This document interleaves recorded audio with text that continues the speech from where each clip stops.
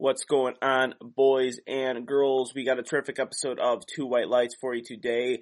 We talk about some of the highlights that happened while we were gone. We didn't air an episode last week, so we're going to talk a little bit about Boss of Bosses with Jamal Browner. He competed in the Boss of Bosses, had a terrific performance there. One of the top USPA lifters in the world right now. One of the best deadlifts in the world. One of the best deadlifts of all time, actually. So really terrific interview with him. We talk about, of course, the Skittles obsession. We got the important stuff out of the way early. His origin story, his performance at Boss of Bosses.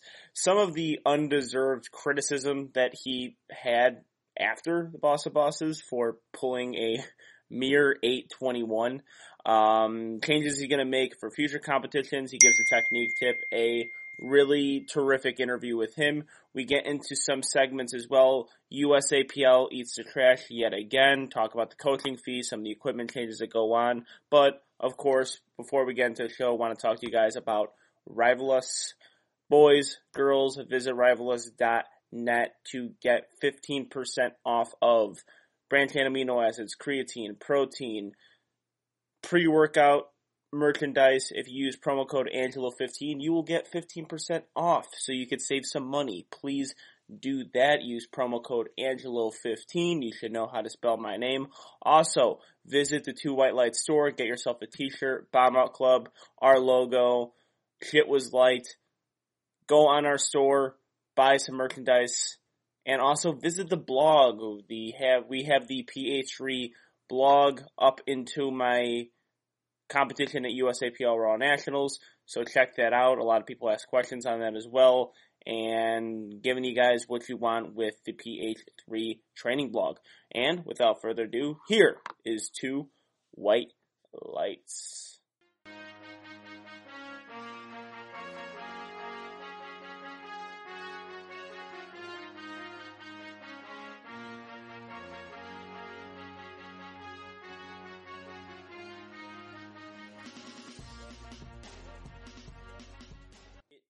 Monday, September 9th, and Two White Lights is back, people. We took a little bit of a week off just because it was Labor Day, had a hard time scheduling interviews, but we did interview during that week. We had one, Jamal Browner, which you're going to listen to shortly. Terrific interview with him. We also have a few other people that we interviewed throughout the week and this week as well, so be on the lookout for maybe 2 episodes to catch up on lost times, but it is good to be back. I'm talking to you guys while I'm watching football, so that's always awesome. I'm going to be incredibly distracted during the episode today, but a lot happened while Two White Lights was gone, so we got Boss of Bosses and terrific performances from all brilliant lifters at that meet. Unfortunately, I think it's unsanctioned. I don't know why I'm not getting a ton of information on this, and I can't really find a whole lot of information on this, but apparently it's not a sanctioned meet, but at this point I don't think anyone cares that it's not a sanctioned meet, because I've heard people say that they don't give a shit that it's not sanctioned because, you know, the judging was inconsistent anyways, but I don't know. I really don't know the rationale behind it, but it was a terrific meet, and we have a person on the show today to talk about Boss of Bosses, a person who competed in it, a person who did really well in it, Jamal Browner. Terrific interview with him. We talk about the Boss of Bosses, origin story, all the greatest hits that you're going to get in an interview. And it was a really terrific conversation with him. So we're going to get into that interview right now because I doubt you guys want to hear me talk about lifters that I didn't even see compete because I wasn't there. And we have real life primary source with Jamal Browner talking about his performance and amongst other things. Really terrific interview with him. After that, we're going to get into segments. USAPL eats the trash, and we're going to close out the show with that. So here is Raw with Skittles, one of the best lifters in the USPA, Jamal Browner. And as promised, I got with me via FaceTime, fan-requested interview, 110 kg lifter, 24 years old, one of the best pullers in the world. He's Raw with Skittles. He is Jamal Browner. How are you, man? I'm good, man. How are you? Pretty good, man. I'm excited to talk to you. Possibly one of the best deadlifts I've seen in powerlifting. And when you were a fan requested interview, I got excited because I got to tag you. And then when you responded that you wanted to be on the show, I was like, fuck yes. I got one of my favorite powerlifters on the show. So it's always good to get that. And you're just coming off of a performance at Boss of Bosses, correct? Yes. Yeah, and that's why we kind of wanted you to show. We always cover the big events in powerlifting, and Boss of Bosses is one of the big events in powerlifting, and you competed in it. Your performance was terrific up until the grip, but we'll get to that later, because I gotta know. What's the obsession with Skittles? Why do you love Skittles? Why do I always see videos of Skittles? Lay it on me, man. So, I think it was Raw Nationals 2016 was my first Raw Nationals ever. Mm-hmm. I think I was I think Mitchell Fountain was like 13 pounds ahead of me. Yeah. For like the last deadlift. I didn't know what he pulled. Mind you, Raw Nationals was a big event, so it's like, I don't know what's really going on. We're in a daytime event, so we're not in the prime time, so I'm not going head to head with him. Like, I don't know what he's going to do. Mm-hmm. He just, whatever happens. He's on like another platform. I don't think like platform like C or something. My coach at the time, I'm getting ready for my last deadlift, and she was like, Jamal, eat some Skittles. Like, get a handful, eat some Skittles. And at that point in time, it's like I went out there. What was it? I think I pulled 725 that time. Mm-hmm. That was like my best pull ever. I ate the Skittles. I went out there and pulled it. I'm like, yes. So ever since then, it's like, I guess Skittles is like my deadlift. Like, so I try to reciprocate a lot of things in training. Like, if something works, it works. You know what I mean? Mm-hmm. So it's like, even if it's just mental, I mean, it works. So that's how I try to think about stuff. So yeah. And ever since then, Skittles, my deadlift was been going up as well as Skittles. So eat Skittles. Yeah, I just assumed you were looking for an endorsement. When I saw the Skittles on the videos, I respected it because I always talk about Sour Patch Kids, and why do powerlifters like Sour Patch Kids? And I always was thinking, why not another candy? Why does it have to be Sour Patch Kids? And I'm like, all right, Jamal's got Skittles. He's changing the trend. So it got to a point in time where it's like, even though I was still eating Skittles, like sometimes I don't eat them, like, but I still tag it. Mm-hmm. But it's more, like I said, it's more of a mental thing. So it's like, if I can, I guess, pitch it to you, like, if you eat Skittles, you'll be stronger. Not really like a motivator, but at the same time it is. Like, people was tagging me, like, after, like, I went like a deadlift spree, like, after the Arnold or whatever, but before the Arnold, people was tagging me in, like, posts with Skittles and stuff like that. But it's gratifying to know that, like, people actually believe in themselves, like, to do better. So if you can eat Skittles and feel like you're doing better, then eat Skittles. And that's the message I want to preach. Yeah. Yeah, if it works for you, if it works as Marshawn Lynch, it must work for everyone. So keep on eating your Skittles, people. All right, and I actually failed to bring it up at the beginning of the show, but you're one of the best pullers in the world, and you're also one of the better powerlifters in the world, just not when those two lifts. Over 2K total, 540 Wilks, I believe you have. It's I think it's 538. 538. So that's fucking round up, man. I'll ham it up a little bit. 540 Wilks. It's always round up, but yeah, 538 Wilks, one of the best powerlifters in the world. So, how did you get your start into fitness, and then how did that transition into powerlifting? So, well, I've been playing football since I was like 13. I love working out. I was a gym junkie. I was the hardest worker in the room always when I was in the weight room. But it's like, we didn't really do too many powerlifting movements. We bench, we front squatted, we back squatted, and we did track bar a lot.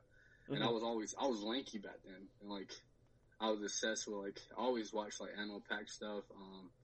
I watched YouTube videos all the time. Like, I was watching like Bryce Lewis when he was at like Slingshot and stuff like that when I was younger, just to learn how to be a better athlete, like be better in the weight room, learn tips and tricks from everyone. So I didn't know what powerlifting was. I was just kind of looking at videos, trying to better myself for football. So, what happened? That happened. I mean, I played 4 years of college. I mean, not college, but high school ball. Played like half a year of college, and I kind of just didn't play anymore. I just kind of fell in love with training. So, and I love the aspect of getting better. So I just always strive to be a better person, better athlete, no matter what. So I was always in the weight room, no matter what. So I believe it was I started powerlifting in 2016. Muscle Man Marcus. Yes, sir. We were friends since like freshman year of college. I didn't know somehow we became Instagram friends, and we always talk.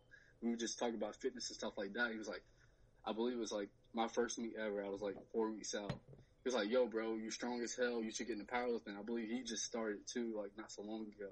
He was like, hey man, you should try powerlifting. I'm like, fuck it, let's do it. So it was like I said, I was like 4 weeks out and I signed up for it. No proper training. I'm just doing like bodybuilding stuff. Mm-hmm. Like I wanted to be a bodybuilder at first, but I didn't want to lose no weight, so that didn't happen. But I did that meet. All the people were there. I wanted to meet about I think Wilson and stuff like that, but I forgot. It's a long time ago. But it's like, hey man, you're great. You should go to nationals. I'm like, okay, I'll do nationals. I got a coach finally. Got some proper training. My numbers went up. Like I said, I went in that first meet. I didn't know what the fuck I was doing. I was just, hey, I think I can do this. I think I can do that. Mm-hmm.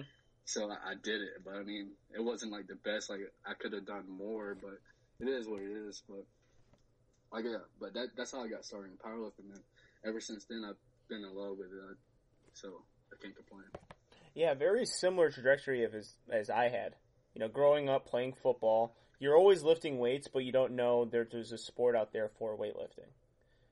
And we all did those, like the powerlifting movement, like we did powerlifting movements, and I was really good at those. I fucking sucked at football, but I was good at the weightlifting aspect. And yeah, then that's after you're done with football, after you get to train on your own time, that's when the evolution kind of starts. Yeah.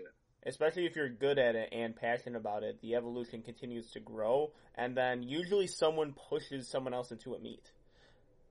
It was one of my friends at a commercial gym pushed me into the meet, and very same thing. No idea what I was doing. Ended up winning the meet. I didn't know how. I was just hoping to get a trophy. I was like, man, if I get third in my weight class, I'll be so happy. I was like excited to get that, and then when I said I won the meet, I was like, how the fuck did that happen? It's crazy. I mean, you never know that you're good at something until you do it. So mm-hmm. I'll take it. I mean, I've been doing it ever since. I've been getting better. I'm not saying I'm not the best in the world, but I mean, I strive to be the best. Mm-hmm. And that should be everyone's goal. Like, I don't hate on anyone like that. So yeah, I just try to always better myself and try to uplift others. Because I mean, if I can do it, you can do it. Yeah. And it's like, I didn't know how good I was till someone else realized my potential. So. Mm-hmm. Yeah, and seeing you lift, there's definitely a obvious sign that there's going to be continuous progress, because, and I'm going to ask you this now, I was going to save it for later, but ask you this now. I watch your squat and I watch your bench. Those are two very technical lifts that you have that look great, and they're strong as hell. Do you ever feel like those two lifts get overlooked because your deadlift is, almost all time? Yeah, just as, like I said, bosses, man, I get so much fucking hate for deadlifting 821. I'm like, damn, it's still 800 pounds. Like, get off my back. Like, I had a good ass squat PR, a good ass bench PR. Like, give a guy a break. And I'm gonna share something with you. I don't even know if I should, but this happened. So I wasn't planning on really having on this week. I was planning on having the show, but I thought it would be a perfect time to have you on the show after Boss of Bosses. Keep it topical, and I also like to talk when there's a topic going on with people. I just don't want to have on the show just, hey, let's talk. Let's have it surround something. But somebody DM'd me, a friend of mine, which it was weird that he DM'd me this, because I don't know why he was looking for me for answers, but he DM'd me like, how does this guy deadlift 900 in training but can't do it in competition? And I was like, mainly because 900 pounds is really fucking hard to lift no matter what day you're lifting. Exactly. And you pulled 1,000 pounds in the gym. It's not easy to pull that every single day of your life. And it's like, people feel like, I don't know, like, they feel like you should have like a perfect meet every meet. Like, mm-hmm. I don't know who set this standard, but everyone's not perfect. Like, shit, I fuck up. Shit happens. I had a bad deadlift. I mean, I had a good squat. I had a good bench. I'm not complaining. Mm-hmm. Like, and I know I need to work on my deadlift. But my thing is, I try to tell people, like, I gain 15 pounds since I last competed, Mm-hmm. like in a full power meet. So Yeah. that changed my leverages. Yeah. My deadlift's going to suck a little bit more because my quad's a little bit bigger because of the extra weight that I have right there. But my squat is going to take more of a benefit from that because Mm-hmm. I really drop in the hole and like bounce off my quad, my calves and whatever. But so it's like I'm not at like a happy medium right now. Mm-hmm. If I was like I competed at 255.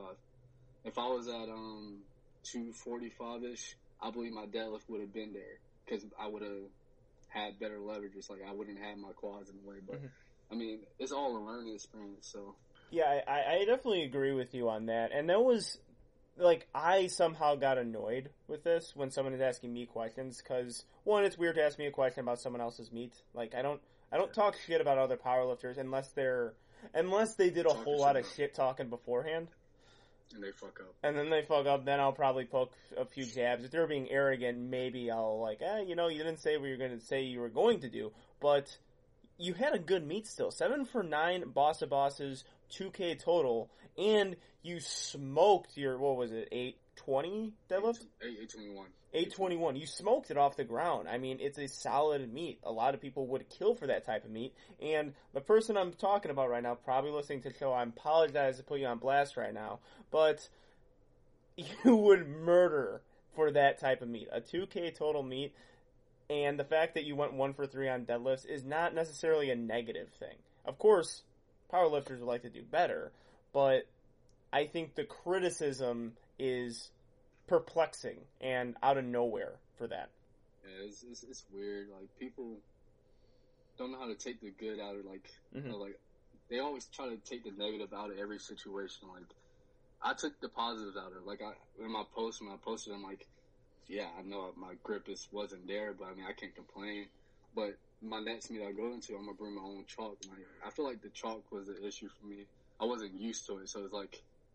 It wasn't something that I was in control of, so I gotta learn to control what I can control, and if I can bring my own chalk to a meet and never have that problem again, and get used to a chalk that I'm always using, then I'll never have that problem in the meet again. So the next time I go to a meet, I can't blame the chalk. You know what I'm saying?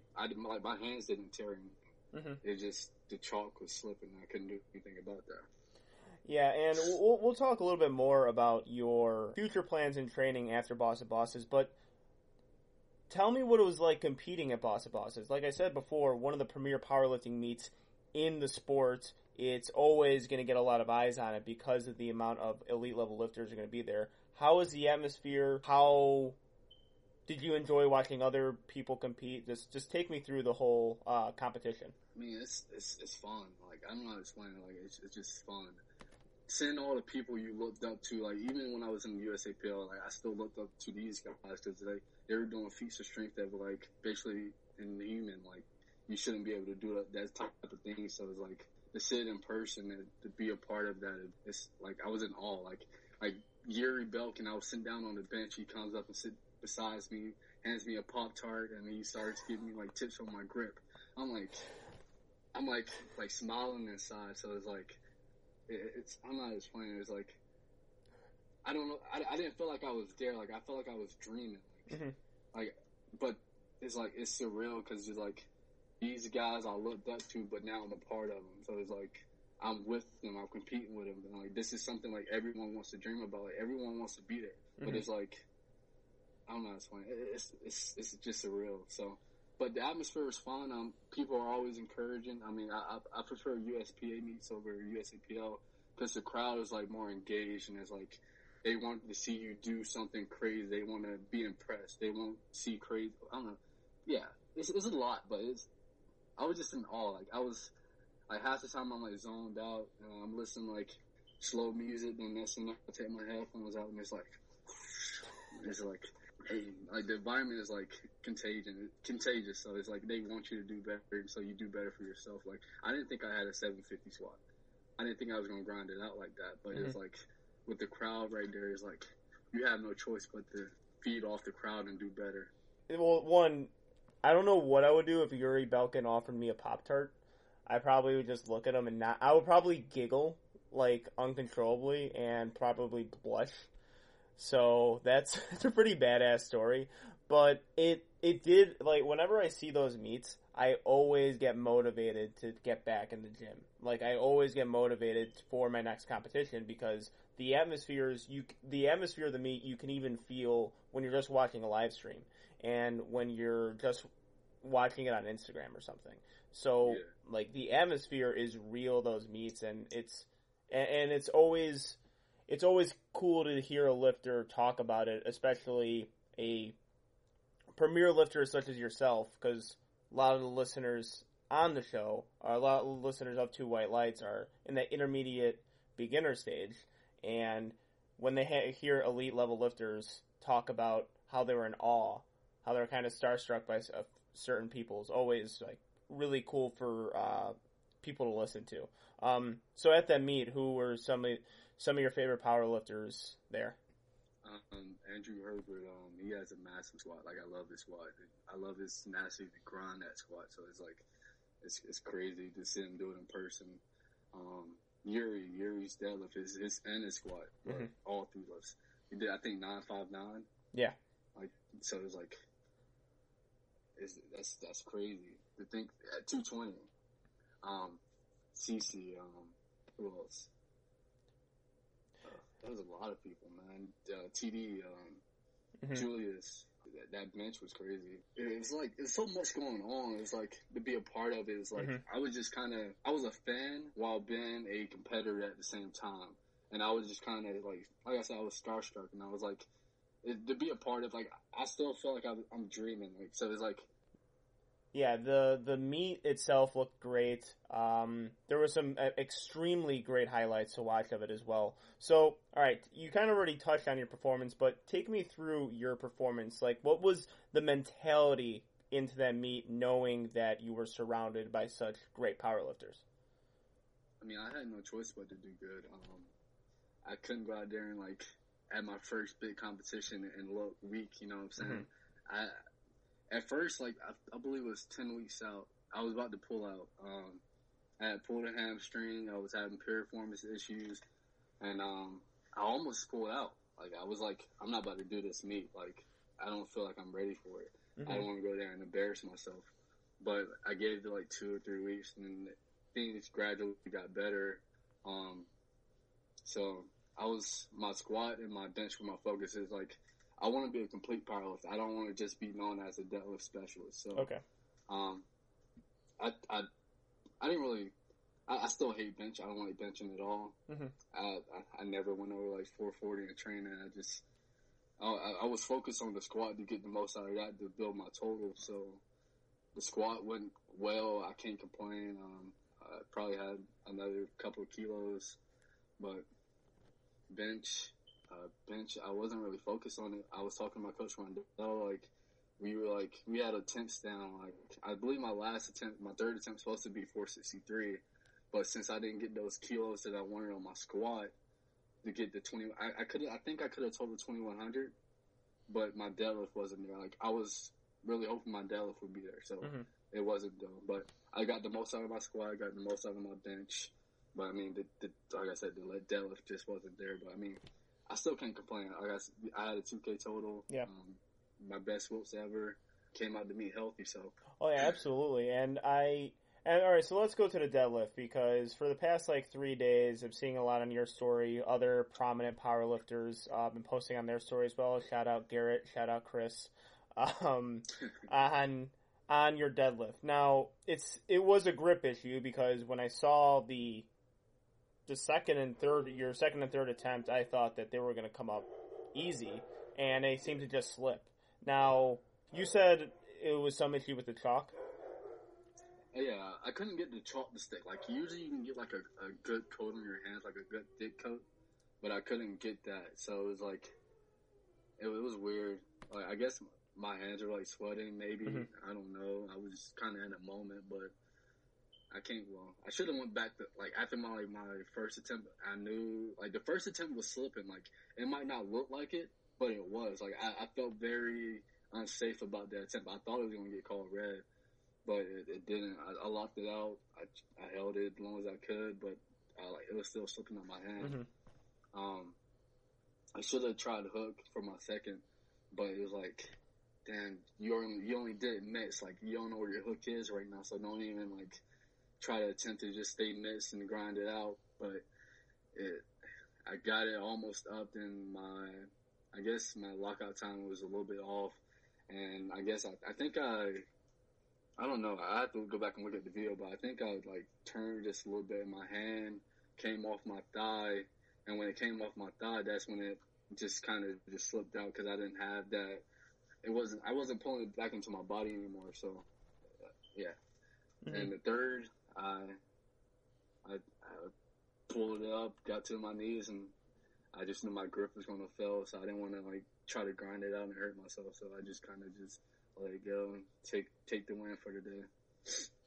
Yeah, and now I was curious about this because you use straps a lot in training, correct? Not really. Usually on my top sets, I always work up to my top set, like just barehanded raw with chalk. But then I would do like my back off and stuff with straps. But like when I do like, I guess when like people see me like do like super heavy lifts with like straps, they always think like, why is he using straps? Why is he could be using his grip? I'm not saying I'm in uncharted territory, but like I'm not like a slow methodical puller. I'm very explosive off the ground. So it's like if I don't get set up fast, then I lose that fast switch fibers, and I don't the pull that I want off the ground. So in order for me to do that, I have to set up quick. Mm-hmm. And the best way for me to set up is with mitts quick. So I set my feet 1, 2, bam, then I pull.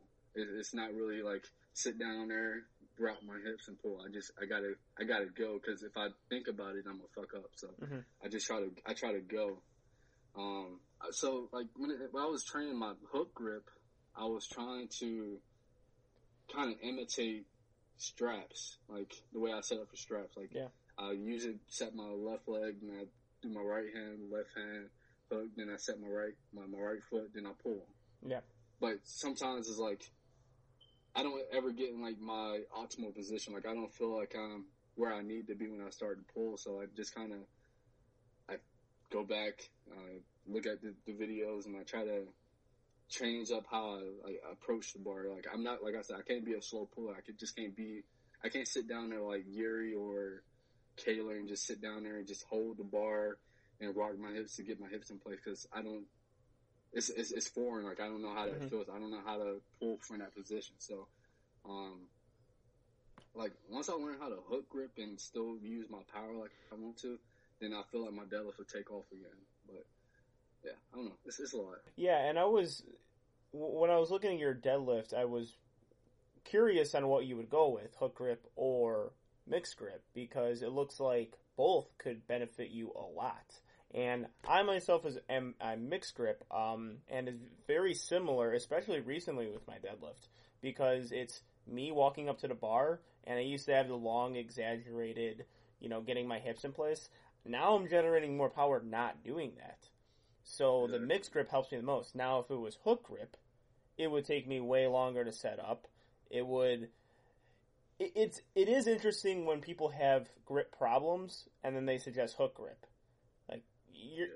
I don't know how your grip is going to improve when your thumb is, lodged in between you and the bar. So I always believe that mixed grip is going to be the best way to kind of fix a grip problem or help someone with grip issues. Now, going into other meets, is there any approaches you're going to take in your training to maybe minimize those problems? First of all, I'm going to try to get my body weight down just a little bit.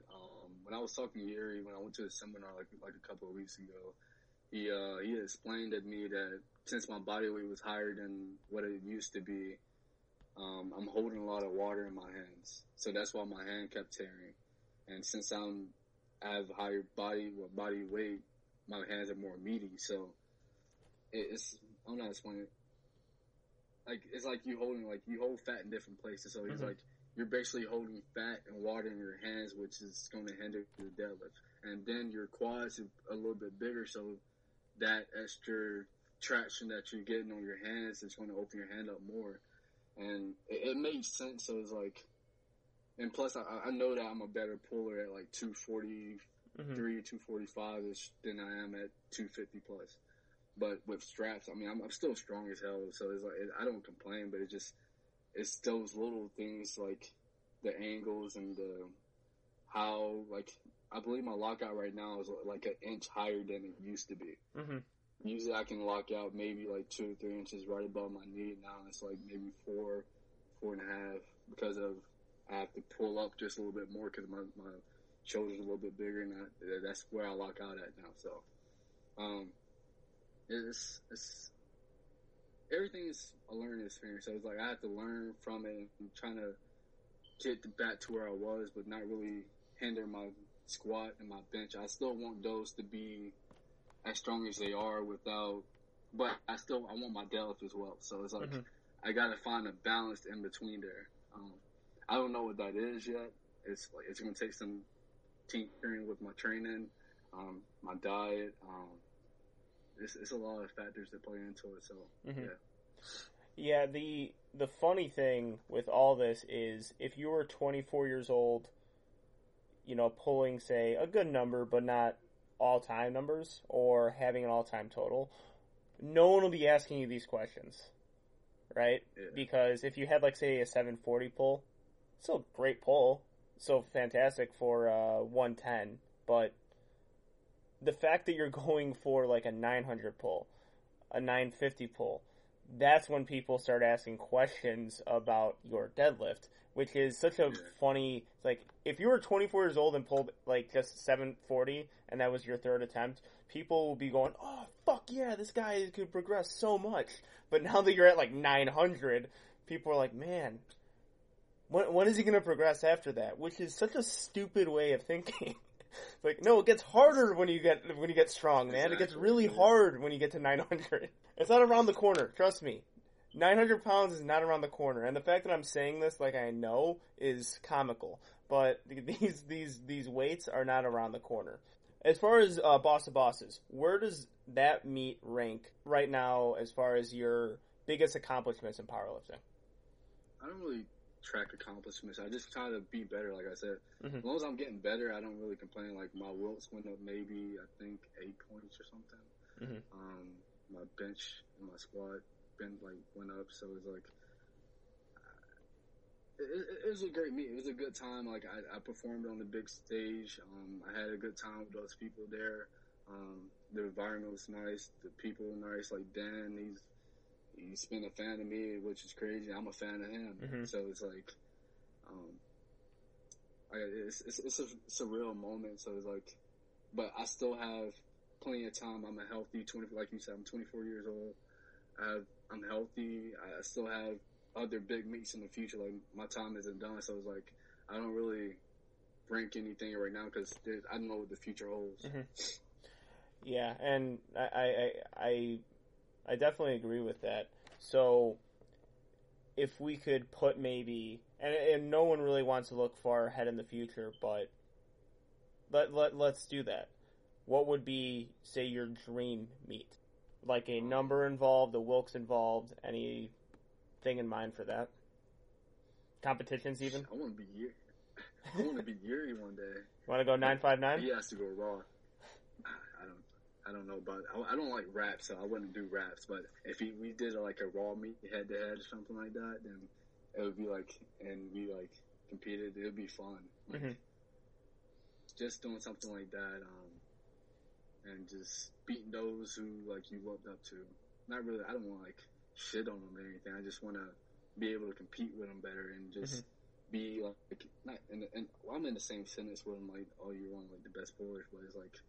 Hey, Jamal and Yuri, Kaler, Dan Green, whoever it is, like, they're going a head-to-head matchup. Like, he's in a run-in. He might do this. He might do that. Like, the anticipation, like, what's going on like right now in Raw Nationals, like, people don't know who's going to win. This is, like, it's just speculation. It's one of those things, like, I want the thrill of not knowing what's going to happen when I go against one, like, these people. So, something like that.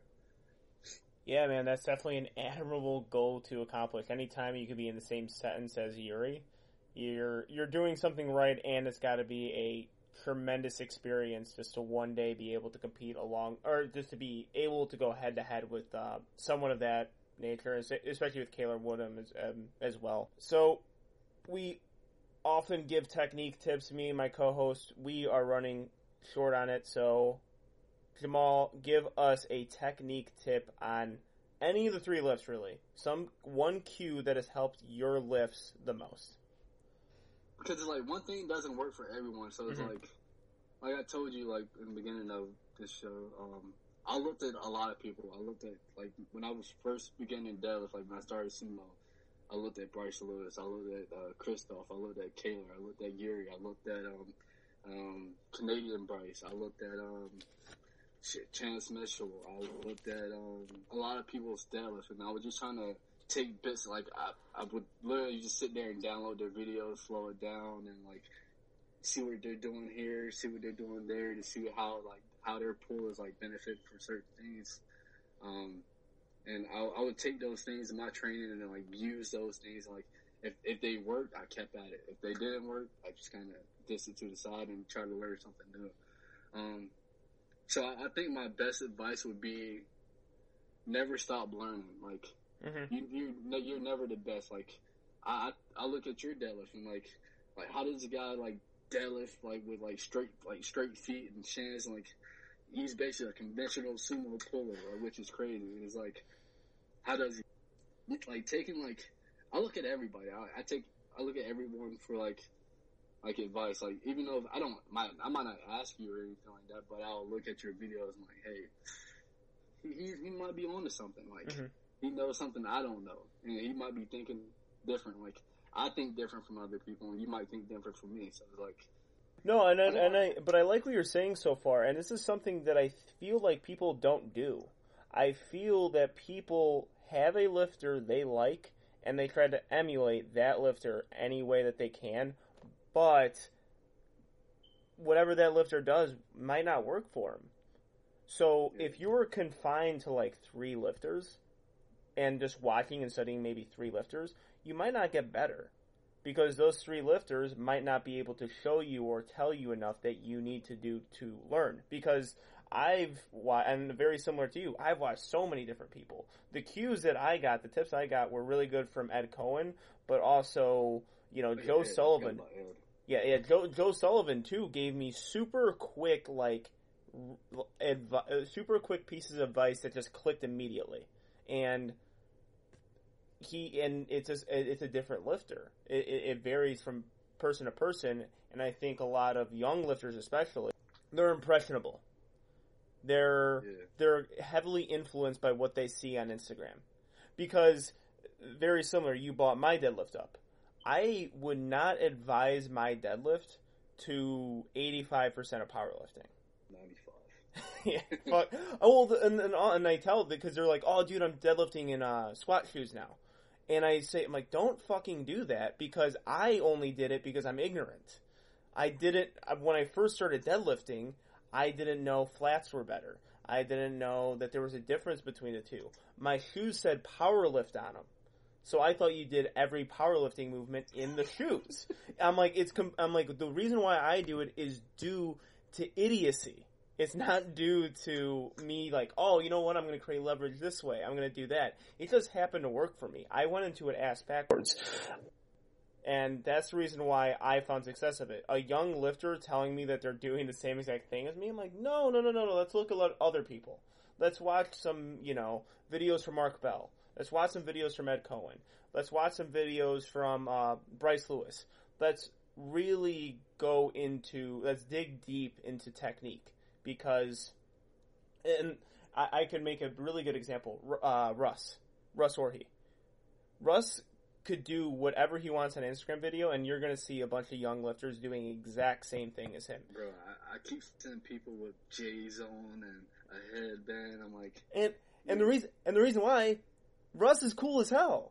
He's swaggy as shit. He's cool. He's got the headband. He's got the smile. He's got the dog chains. He's cool. But does not mean that you need to do everything that he does. People, like you said, people are impressionable, so they want to monkey see, monkey do. But, yeah. like I've been looking at like a lot of Brendan I said the strength. Yeah, his videos. He's been blowing up too. Yeah, like I watch a lot of his videos and like take little tips and tricks. Like people, like I said, people think different. Like he's a different thinker, and I like the way he thinks. So it's like I try to take things like he uses and like now I apply it in my own training, and like it's like I take tips and tricks from everyone. Like, yeah. Whether you know it or not, I do it on my own. Like I'm not a coach myself. I try to, but I rather do it in person. But I don't do the online coaching stuff. But everyone has something to give to someone else. So it's like whether it's good or bad, you can learn from it. Like, hey, this guy does this, but it doesn't work for him. Okay, cool. But let me see if I can use that, what you taught that person, to use it on the next person. Whether, like, I can give you advice, and advice might be not work for you, but the advice I give you work for someone else. So it's like little stuff like that, like just keeping the progress up. I don't know. It's a lot. Yeah. And as far as this technique goes, also, just because a lifter is great does not mean that their advice is, and their advice is good, does not mean it works for you. And an example I have is Trevor Jaffe. Yeah. Trevor Jaffe. He gets advice all the time. He is incredibly smart. He is an extremely good coach, too. He's got a arsenal of terrific lifters under his coaching. Whenever he makes a video, I have to watch it 2 or 3 times because I think just too smart for me. Like, it goes one ear and out the other. I just kind of can't grasp everything. But another person is giving me identical advice, but they're just explaining it a little different for me. Like he explains everything like layman's terms. Like it's like super simplified that it's like an advanced concept, but he makes it super simple that anyone can learn. It makes it easy for you to grasp the technique that he's trying to teach you and apply to your own training. It doesn't make it like super complicated and like overwhelming. Like it doesn't make you think too much, but it's simple. It's little things like, what was it, the bridge for deadlift? Like I tried that for a while. I said it's just little things like that like people. I love people like him. Like just give free advice. Like he doesn't make money off of anything. He wants the world to be a better place. He wants powerlifters to be better powerlifters. He wants better movement. He wants the best from other people. So it's like I love guys like that. So.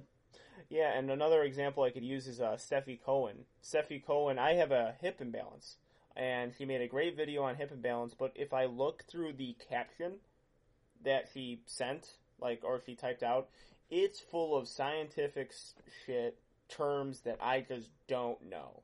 I'm like, I don't even know how to research this stuff because it's way above my intelligence and what I do know. But when she does it visually, when she gives those visual aids, it makes a ton of sense to me.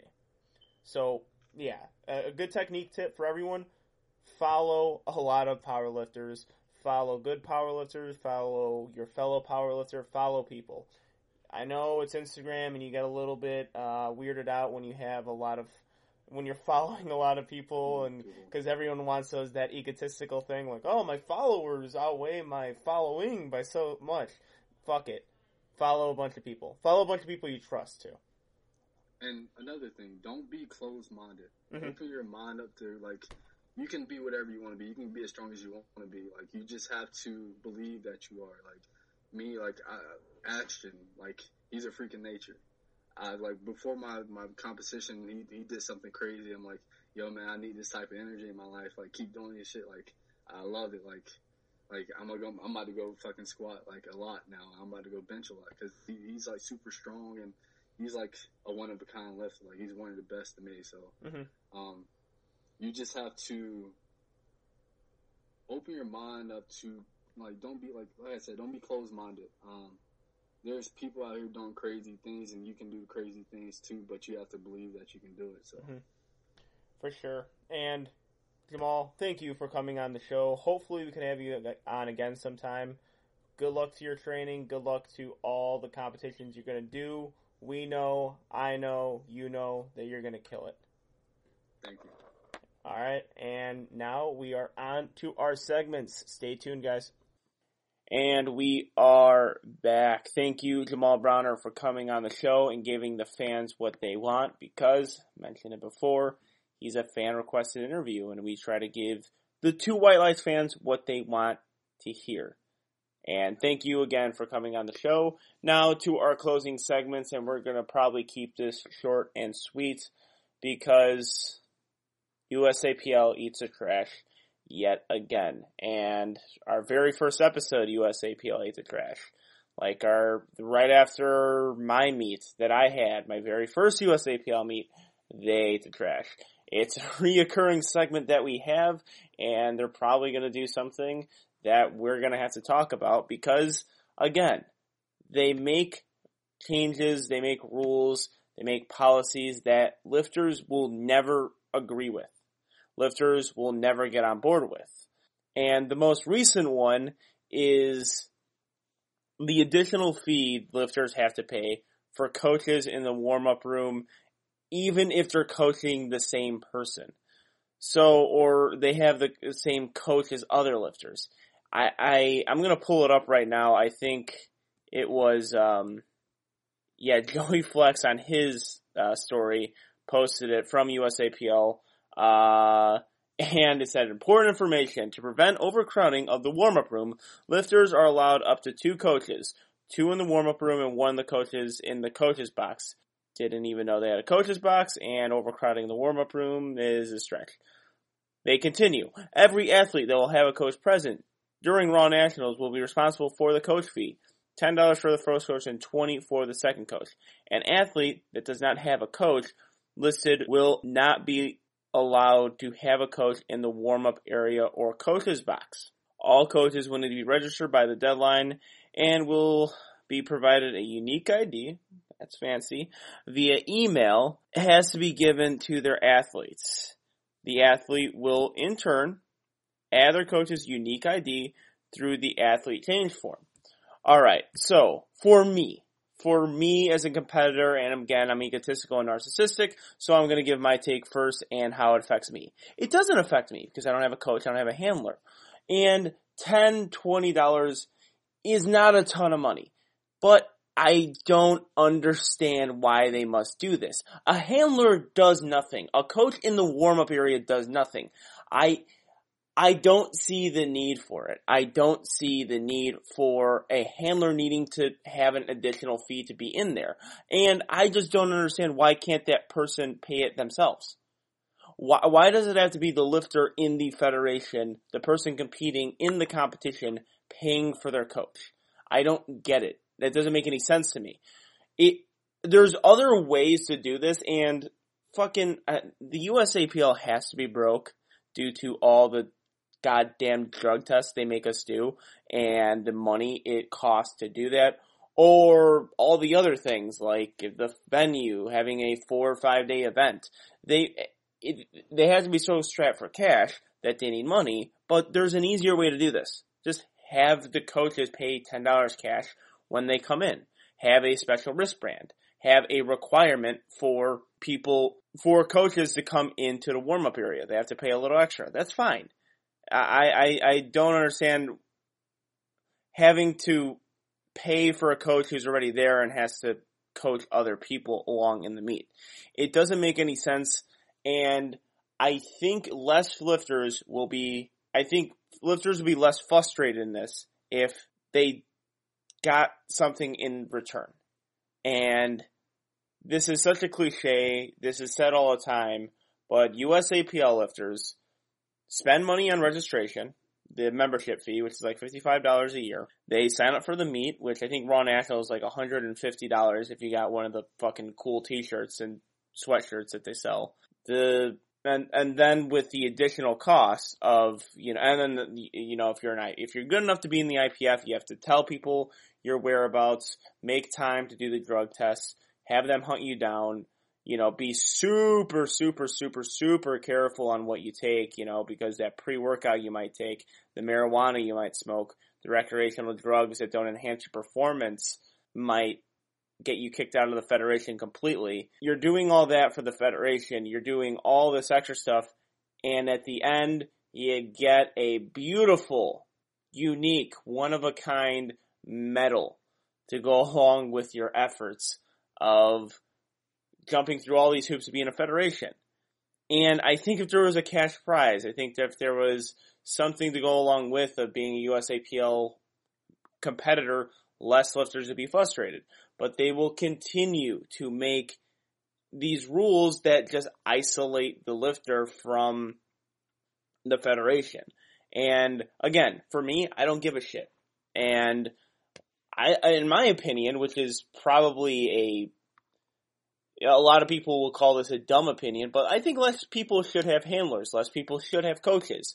You could do some stuff yourself. You could call out your own fucking attempts. You could do this shit on your own, okay? But some people want to have a handler. If you have a family member or a friend who wants to be in the warm-up area to handle you, that's perfectly fine. Because when I have a handler, it's not much that they do. They change the weights for me, and if I'm, missing equipment, they might help me look for it or get my equipment if I left it. Or if I'm hungry, they might get my food for me so I don't have to go in the warm-up area and grab it. Or occasionally my handler I'm going to say it was my handler at my very first Worlds competition, but it was just my girlfriend getting me coffee. That was very sweet of her. But yeah, that's as most what a handler does for me. So you're going to make me pay for those people who are just trying to help me out and just kind of hanging out. But in all honesty, I don't think that it's going to be enforced that much. If I was wanting to handle someone at USAPL Raw Nationals, or if I was a competitor at USAPL Raw Nationals, just fucking try to come into the warm-up area and see what happens. Just try. It's one of those things, if you get caught, it's like, well, what the fuck are they gonna do? Just kick me out or just tell me to not be in here? Just try. Just go in there, don't pay, don't show the unique fucking ID that they want us to show, and just go into the warm-up area, handle your athlete, and see what happens. Probably nothing will happen. I've seen rules like this in other federations as well that were just completely unenforced. There's not enough security for that, but I don't know. USAPL might. Who knows? At first, one of the first shows we had was the media rights, the transgender thing, which we actually agreed on. Now it's this, and I saw another one on some of the equipment changes as well. I think Noriega posted this on a story with the, I don't even know where to get information for this, but the confirmation that they're going to use ER racks and not the Rogue combo racks at USAPL Raw Nationals. Again, we were all under the assumption, all the competitors, that we were going to use the Rogue combo rack.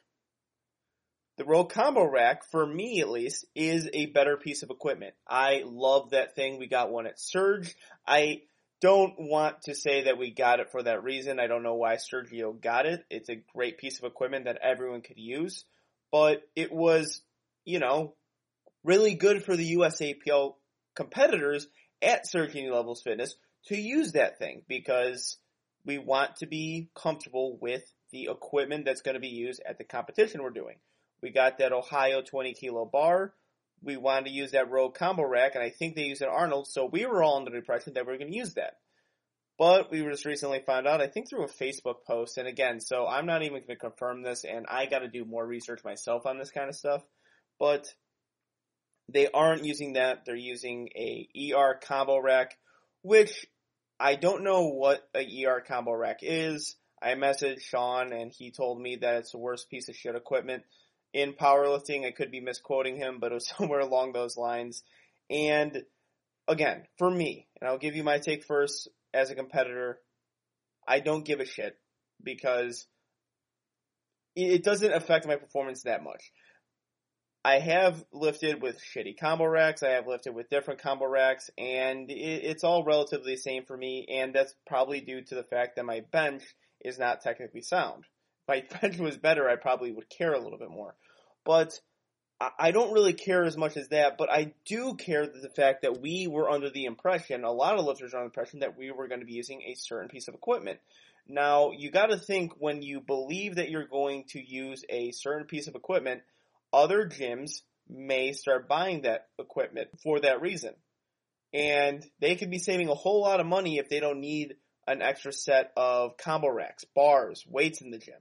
So I think it's just more so making sure that we're in the loop with the changes that are going to be made and with the equipment we're going to use, because we are going to try everything we can to make sure we have the equipment necessary to make sure we're successful at the meet that we're going to do. And for me, an ER rack is not a big deal. And in my humble opinion, if it really affects your performance that much that we're using a different rack, maybe you should change the way you lift. Because if a certain equipment needs to be there for you to hit a bench, squat, and or deadlift, then maybe you should, 1, change federations. Very easy to do that. Change your federations. And 2, change the way you lift. Because if combo racks, I haven't lifted on a whole ton of different ones, but I have similar experiences with each one, if that makes sense. And it's not that different. Now, I do love that Rogue combo rack. It's fantastic. The pad is fat. It's sticky. On squat, it's easy to manipulate the bar, unlike some other ones. I really love that rack, and I firmly believe I'm a better lifter with the Rogue combo rack. But I lifted on really shitty combo racks before, and it was a whatever lift. Like, it wasn't that big of a deal.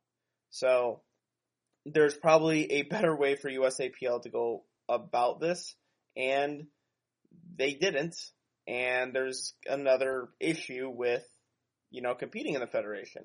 And when I see that they make these rule changes and they are inconsistent with what they do, more lifters are inclined to go into different federations. So I think they gotta get more on the pulse of their customers, because when they're not, it seems like there's a massive disconnect between USAPL and the competitors, and that's a problem.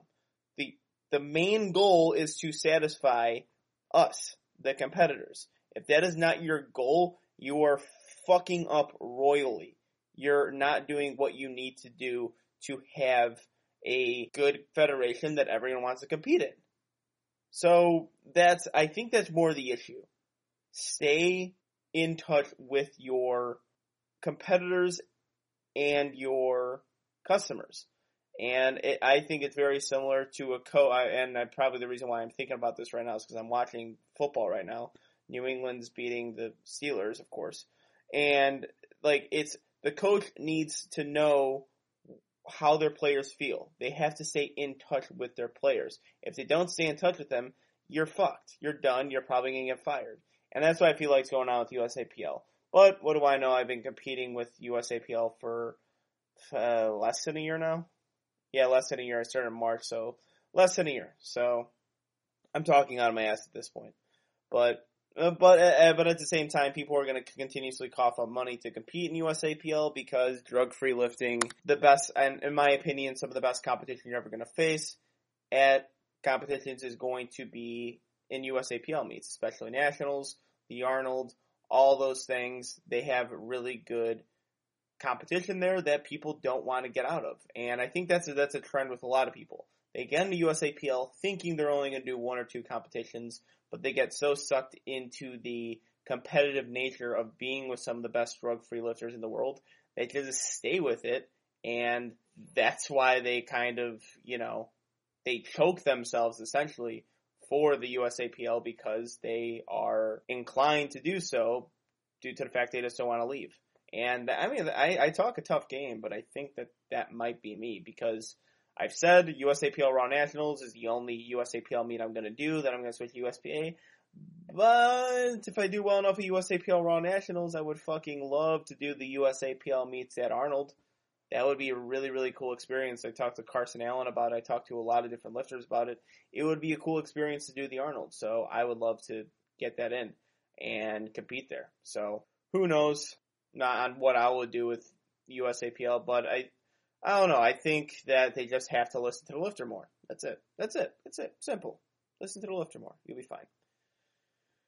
All right. Well, that was my rant. We don't have a whole lot of segments, and get used to this, me doing the show alone.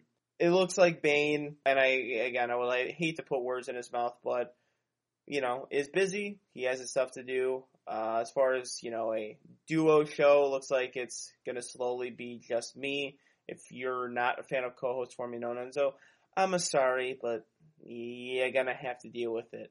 But, yeah. I have more time to do this. Bane does not. Seems like he's really enjoying, the extra time he has with his family. So get more used to hearing me rant about things by myself, potentially with a few guest co-hosts and all that kind of stuff along the way. So I'll try to get better at this whole thing of me talking to a mic with no one around me in my basement watching baseball. But, whatever happens, happens. I'm not going to really change my whole personality either. So if my personality turns you off, then sorry. With that being said, subscribe to the show on iTunes. Leave a 5-star rating. Leave a review. We have a giveaway, and if you put even a roast on there, if you make fun of us, if you make fun of the show, it is fine. Do it. It is the funniest review. If you leave a good enough review, you will get a giveaway prize. Now, right now, they're not that good. The jokes that you're leaving aren't that good. I'm sorry. I'm being honest with you, and I'm just not going to give a giveaway prize to the jokes that I don't find hilarious. Or even roasts. Or even like a really good review. So, leave a 5-star rating. Leave a review. Subscribe. Follow us on Spotify as well. We're available on all platforms, and be on the lookout with more interviews this week, next week, and the weeks beyond. We have some really good interviews lined up with USAPL competitors, some other people as well, some just faces around the powerlifting community. So again, be on the lookout for that. Thank you for listening. Tune in next week, and I'll talk to you guys later. Peace.